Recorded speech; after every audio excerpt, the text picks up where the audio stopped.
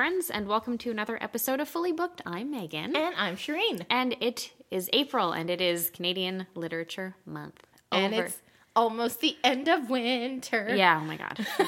Okay. I feel like we've said that every single fucking episode.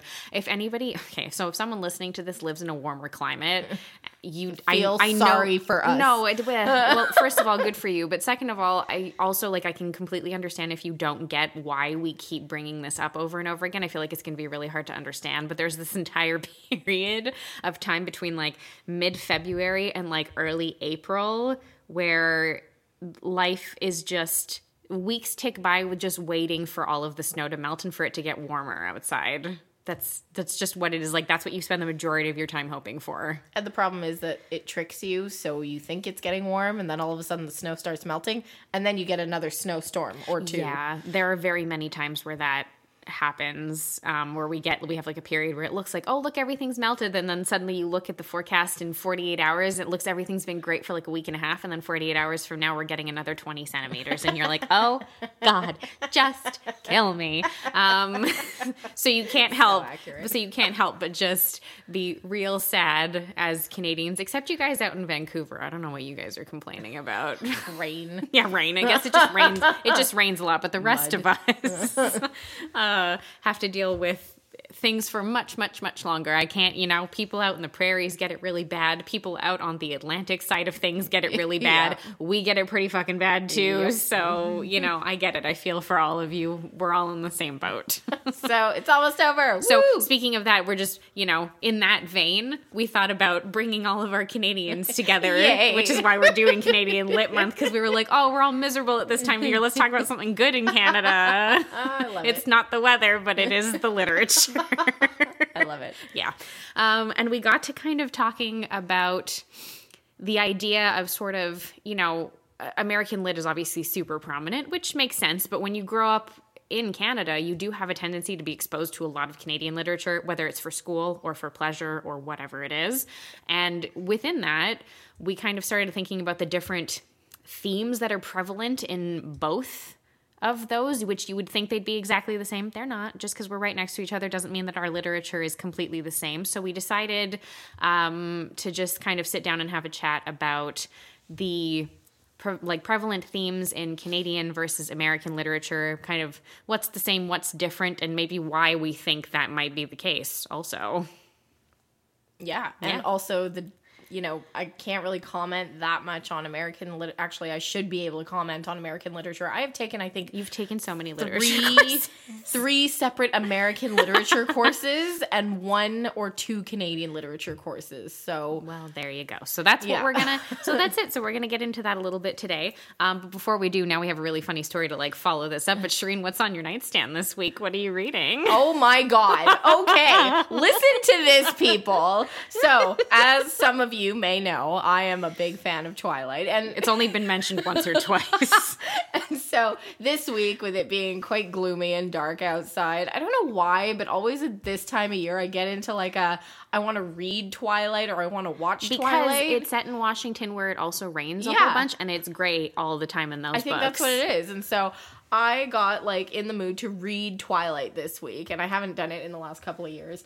And so I mosey over to my bookshelf where I know all my Twilight books are, and lo and behold, there is no physical copy of Twilight on my bookshelf. She's got everything else, including Midnight Sun, but no Twilight. I don't know where Twilight went. So I was like, okay, this isn't a problem. I will just go to the bookstore. Sure. Went to the bookstore. No Twilight in stock. Everything else is available except Twilight. Yeah. So then I went online for our bookstore.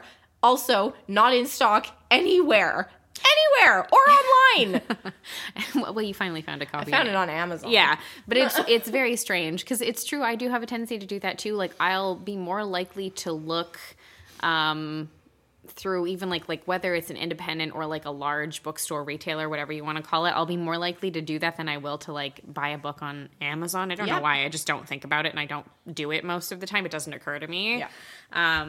And, most of the time I'd rather get a book from a bookstore. Maybe I'm just weird. Yeah, I'm the same. Yeah, that's it. Or a specific book retailer, I guess. Yep. Is something that I tend to gravitate towards. So, yeah, so it's always weird to me when I have to when I have no choice and I have to like go to Amazon, the only thing I ever do with Amazon Bookwise is like a Kindle copy of something. Or Twilight, apparently. Well, yeah, okay, sure. I have my copy of Twilight. Yeah, well, la-dee-da. But apparently I'm the only one. So, what's on your nightstand, Megan? I guess I was also in mode of like, oh, I want to read something that, you know, for me is like a fun time usually and will cheer me up and that I always really enjoy. So I am reading the latest Grady Hendrix book that just came out at the beginning of the year called How to Sell a Haunted House, which is basically follows a single mother whose parents die very suddenly. She has to leave where she is, which I think is in San Francisco, and go back to her hometown in North Carolina to deal with cleaning up everything, getting the house sorted and sold, and deal with an impossibly horrible brother at the same time, but also like a lot of previous issues, like they're very estranged, and sort of deal with all of those. But of course, to top the regular familial issues off, it also turns out that there's definitely something very, very, very wrong with their parents' house. So, and are these books kind of like funny in their own way? They are, in a very dark sort of way. There's an almost, depending on which book of Grady Hendrix's I'm reading, sometimes the humor is more obvious and sometimes it's done in a very campy sort of way. But it's always sort of a bit tongue-in-cheek and a bit like self-aware. Right. You know, like it's got a bit of a meta feel to it where it's kind of aware of what's going on, particularly depending on what the story itself is and what like the content of it is and what the horror element of the story is. But I will say that it's really crazy that, you know, stories like his which very often do have that tongue-in-cheek sort of self-awareness to them, have genuine moments of horror that are so bothersome to read that you're like, oh my God, that's terrifying the middle of something else that's happening because of just like particular descriptions. And then you're taken right back out of it. So it's this really interesting, really nice balance. Every time I read one of them, I'm always just really impressed with the balance between sort of horror and comedy and legitimate sort of dramatic, especially like friend and familial relationships between people. He's just got a knack for it. I don't know what it is. And he really, I will say, I don't say this very often because I don't feel that way very often. Grady Hendrix has a knack for writing from the female perspective, which is not something that I feel happens very frequently. No, that is not. But basically all of his leads are female in his novels, and I get it. It doesn't bother me at all. Cool. Yeah. Maybe I'll give one a try. You should do. They're fun. You should read the vampire one. We'll send it over. All right, sure. So, all right, we're not going to dilly-dally anymore. Let's get into things and let's talk about some Canadian lit themes and some American literature themes. So I guess, okay, so we were trying to kind of have like a bit of a conversation about this earlier and doing like a little bit of reading into it more and kind of, I think, looking into some of our own like reading history to get an idea of things. We've talked about American literature before on the podcast, and, you know, we've talked about a lot of the themes within American lit, you know, very much like patriotism, like a search for identity and like all of those things. And I do still think that those are ones that are very prevalent. But I guess, you know, what we've been talking about and what we're looking at now is that the search for identity in American literature oftentimes is very much like, I'm searching for my identity as an American. And that does seem to be very rooted in it, is that at the end of the day, everything that is occurring in these pieces of literature is very much as an American, like as a person who is living in America and therefore American automatically. And where America stands in the world and how that impacts who I am as a person. And like even down to where you are from or where you live in America, you know, like, oh, I'm originally from Texas, but now I live in New York. Like that impacts like your identity as like a Texan, you know, or a New Yorker. Yeah. So there's a lot, and we're commenting from the outside looking in as well. So for sure, like if there's more comments to be made on this, we apologize. But really as outsiders looking in and reading American literature, it's a lot of this like search for identity, but also as, you know, like as an individual in America, but also like if you read earlier American literature, it's the search for identity of America as a country in the world. Yes, that's true. You know, this like if you read Poe, it's all about like, you know, urbanization, Yes. you know. There's many writers who wrote about like, you know, this like great migration towards the cities and stuff. And then towards the western part of Yeah. the country and everything like that, like, you know, towards like California and all of those sorts of areas, which were, you know, for a long period of time weren't part of America technically for quite a long time. Yeah, and I guess what we've noticed more than anything, and something that, you know, I see on a regular basis, is that search for identity, I think, is a big part of many different types of literature from many different countries and many different parts of the world. But I guess what we see a lot of the time in Canadian literature is that there's definitely a search for identity happening, absolutely. But I guess that it's more a search for identity in terms of just like, who am I as a person? Not necessarily who am I as a Canadian person, but who am I as a human being. Like, my search for identity is just my identity in like my general identity, not my identity based on the country that I live in. Yeah, and I think this comes a lot from like, you know, so many nations within living together in this nation, you know, people coming from all sorts of places. And not to say that it's not the same thing in America, but in America you have the American dream, right? And like, I think there's this idea that, you know, there's such this dream to go live in America for so many people that when they get there, they can say, now I'm American. Canada has this different feel where, you know, we're newer as a country Very as well. much, yeah.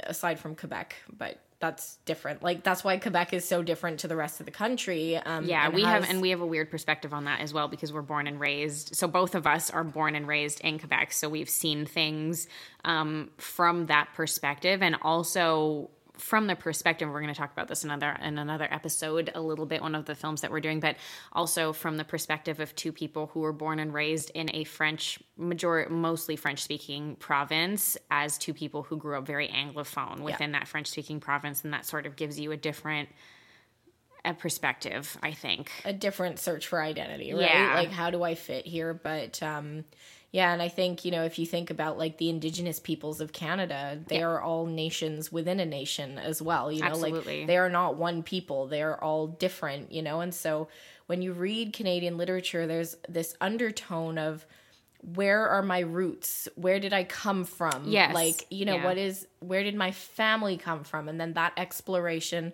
and how it ties back to who I am as a person in this country. Whereas in American literature, it's very much like, how am I an American, and how does that contribute to my my place in America? And I think that what you said before is completely on the nose that way. I think a lot of that, it happens because America's older as a country. They've existed for longer. They're more well established, but also largely because there has been such a push for this American dream for people, and the idea of America being the most amazing place in the world to be and to go. Yeah. And so for a lot of people who are choosing to leave the other places that they're originally living, there's just this light at the end of the tunnel of, it will be better if I am an American. If I can get to America and be an American, things will be better for me. And that's very prominent in a lot of literature. Yes. In America.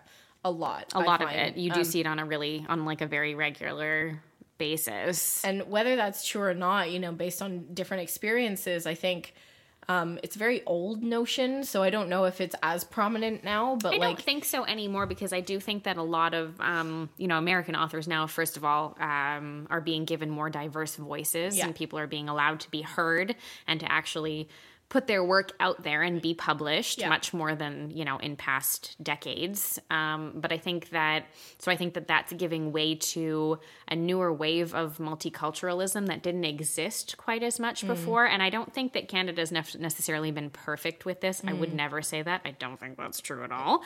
But I do think that I guess just exposure to it simply from having been born and raised in this country, I guess just to me kind of, I've always found like that there's been easy access to Canadian literature written by Canadian authors that feels more multicultural in its narrative and the experience that the characters are having within the story and like all of the different aspects of things, as opposed to, I find, you know, like even if you're looking at like slightly older stories versus like, you know, if you look at slightly more old, like classic American literature, that's not something that you see as regularly. Yeah, there's like a couple of other things that are very different. Like in Canadian literature, there's this personification of the weather.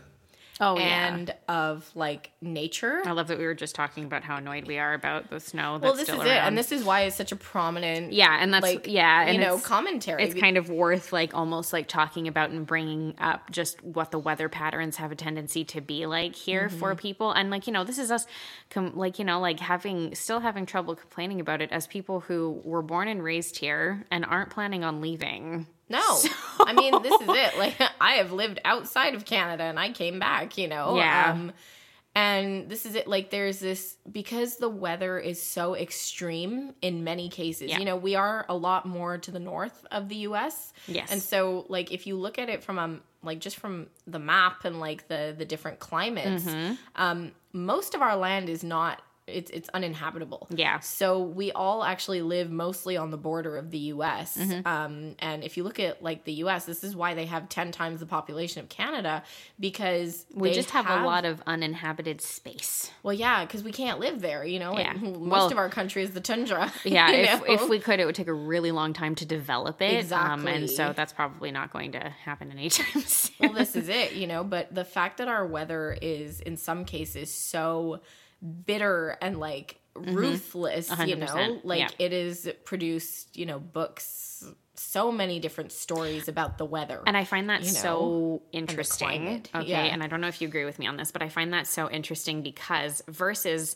you know, the U.S., I find anyway, from everything I've observed and everything I've read and seen over the years, the U.S. has so much more, depending on what part of the country you're in, they're so much more likely to experience natural disasters in a lot of places. It's true. Canada doesn't have as much of that. I think it's twisters, you know, bad earthquake faults. Yeah. We don't have that many fault lines that run through the country. No. We don't have as much. We don't have Tornado Alley, where like, you know, like all through like sort of like the Midwest and the South and all like the flatlands and everything. And we do have flatlands. We have 3 whole ass provinces that are like, you could like look whoosh.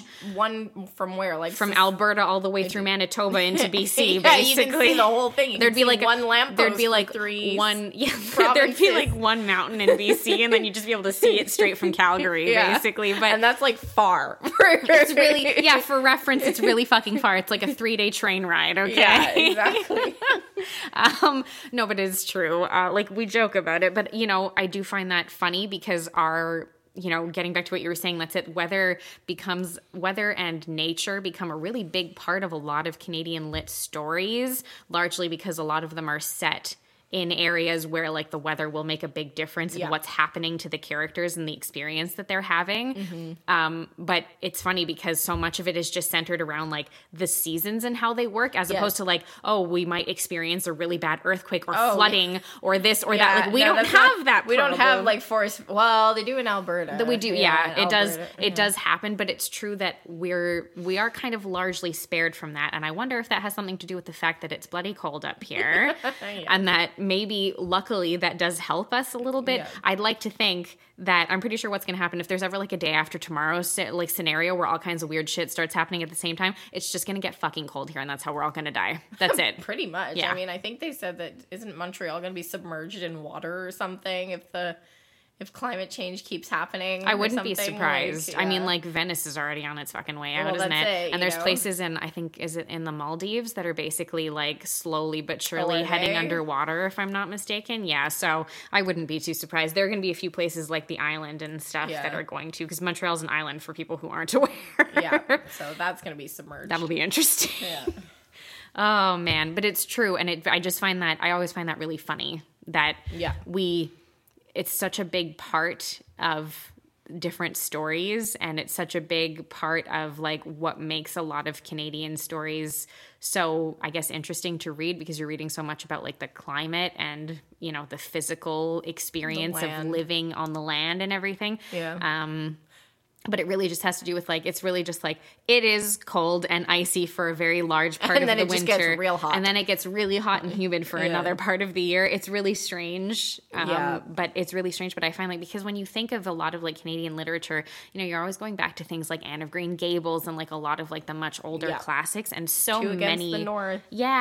And so much of like, you know, those stories and everything really do like, they talk about like what the weather is like. They talk about the farm. They talk about all of this stuff on such a regular basis. But I find what's interesting is like, you know, you get these themes in Canadian literature about like the land and like nature and being connected to it. And like that, again, going back to that identity of like building your identity in this one spot, like putting your roots down. Yeah, I am here and I am not moving. Like I now live in Ottawa or Toronto. Like for anybody listening, we have like 3 major cities in Canada and then like 3 smaller ones. And then Ottawa 3 slightly is smaller ones. But you know, it's like I live here kind of thing. Whereas in America, there's this mindset of social mobility. You know, like I can't find work, so I'm just gonna move. And I'm going to go to college, like, across the country. Yes. And it's just not something that we do here, you know, like... It's very rare. We don't have a tendency... A lot of people, if you look at, like, a lot of, like, Canadian students, we don't regularly relocate in the same way, particularly people who are born and raised here. Especially in, like, in the Montreal... Like, in Quebec, in, like, the larger... you know? In Quebec, and even in, like, the larger, like, sort of metropolitan areas. So, you know, your Montreal, Toronto, Vancouver... you know, Calgary, Edmonton, like those kinds of things as well. Halifax. Yeah, so I find, I guess that's it. I guess, you know, we're not used to it because, again, like, it's very rare that Canadian students are like looking to regularly relocate and move very far away from their families in order to go to school. We just don't do that here, or even work. It's not ingrained in the mindset. And like, again, I might be wrong because I've never grown up in America, but like when you watch TV, and again, it might be wrong, but when you watch TV, it's like, oh, like time to apply for college. Let's apply places all over the country. Yeah. Is that a thing? I would like somebody to tell me at some point. No, I would really like it if like in America, I say that. I like literally know American people. It's not like I can't ask any of them. I did ask my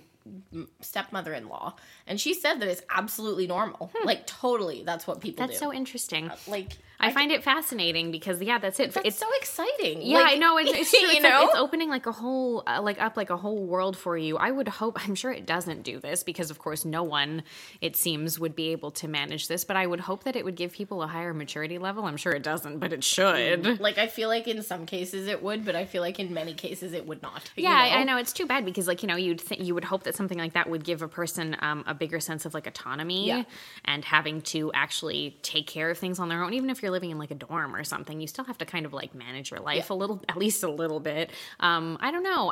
I actually, you know what? I'd be really curious to look into some statistics, sort of the States versus Canada as far as like college and dropout rates and things like that and what those look like, because like you know, sort of tuition and things is much more expensive in the US than it is in Canada for higher education. So I'd be really curious to know kind of like, do people perhaps take it more seriously because you have to move far away and, you know, manage things on your own? I don't know. I wonder if that lends itself to maybe people trying a little bit harder.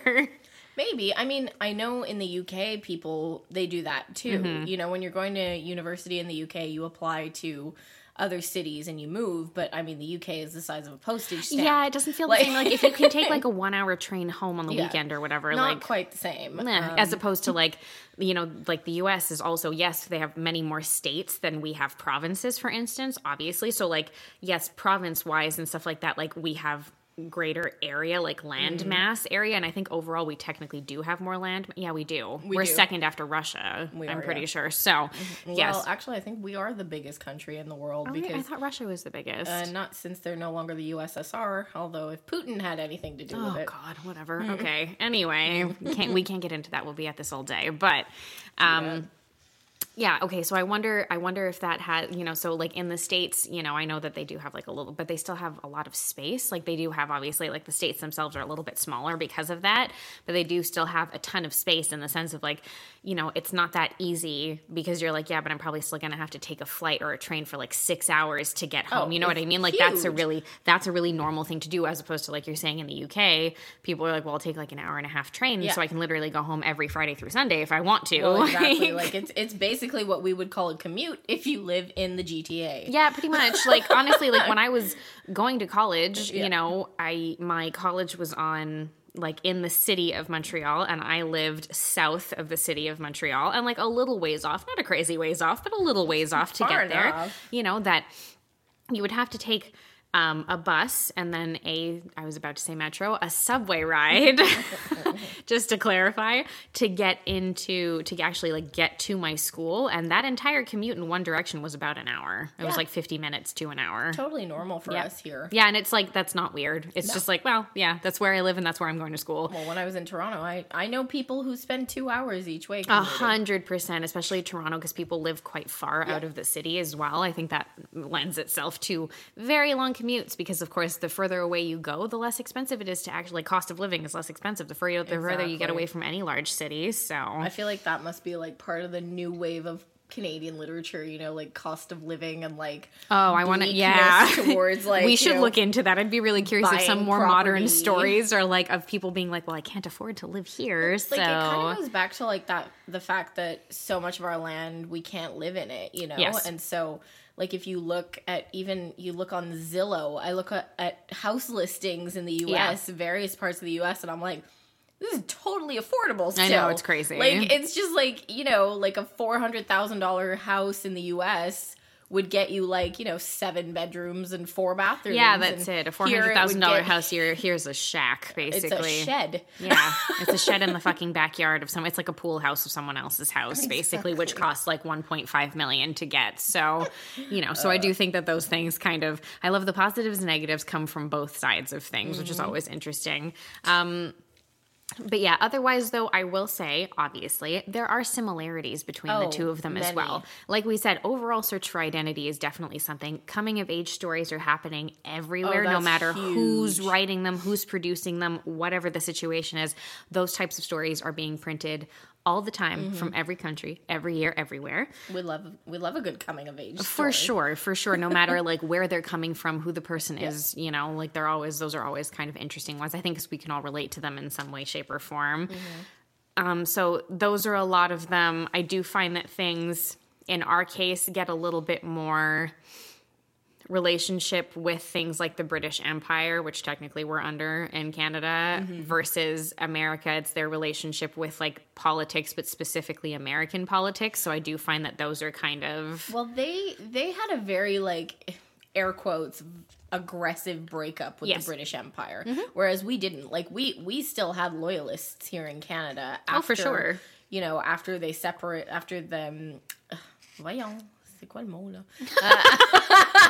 After the U.S. got their independence from England, Canada was very much still... Well, we don't have that here. We technically still function under the we do. Monarchy, we quote unquote. Still do. Like, we still have the king now on God. I keep on wanting to be like the queen. I'm like, oh, shit, no. No, the king on our coins, So, like in the U.S. Not that anybody... cares about that here. Can I just like, let's mention that as like an off to the side too. Like, side note, has anybody seen all the funny stories about how many people are refusing to perform at the coronation? It's so funny. Good. Like, Harry Styles, the Spice Girls, a ton of like huge acts were approached and they've all said no. Good. Anyway, so we have like a very different relationship with England here in Canada, to the point where a lot of like our Canadian spelling is very much British spelling. 100%. We've got like a weird merging of like the American number and of times that I will be texting or like writing something, even just like typing something out in like a document, and I write the word color or favorite with an OU and it's underlining it to tell me that it's incorrect. I'm like, shut the fuck up, and I just like keep writing and I ignore it anyway. Well, this is it, right? So like we never really like fully broke up with England here in Canada. Canada, whereas in the US it was very much like we have our independence and that is what kicked off the United States. It was basically a war. So. It was a war. And like that has contributed immensely to a lot of the themes in American literature, old American literature. You know, it's like breaking up with your roots, basically. Yes, you know, like yes, it's cutting true. off your roots and saying, I am my own person and I exist within my own entity now. Mm-hmm.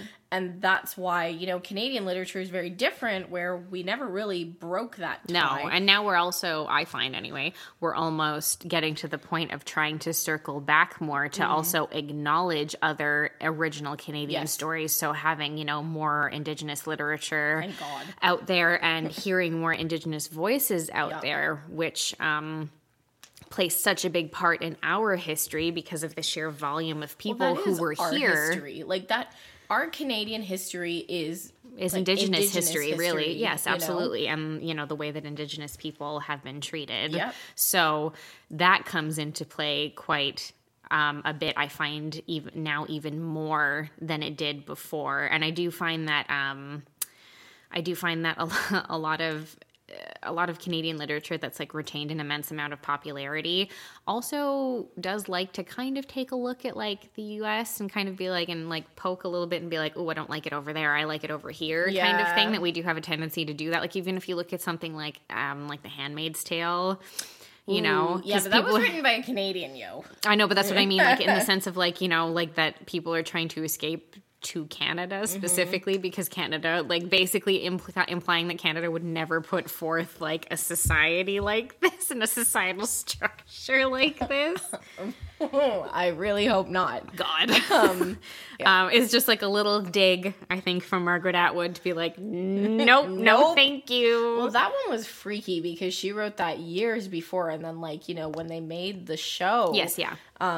I can't remember when the show came out, but I feel like it was around the same time that Trump was in power. It was during, I think. It was during. It's true. It did feel kind of appropriate for that time. I'm sure they didn't even do it on purpose, but I feel like it's quick. Let me tell you, the whole time I was like, oh. You're like, oh God, this feels like it's possible now, and I don't like it. I don't like it. I had to stop watching it. Yeah, that's fair. I haven't watched it actually. Really? Yeah, I know. Everybody is like, what? You gotta watch at least the first season. No, I know. I've heard that it gets not as good later, but that the first season's like incredible. So.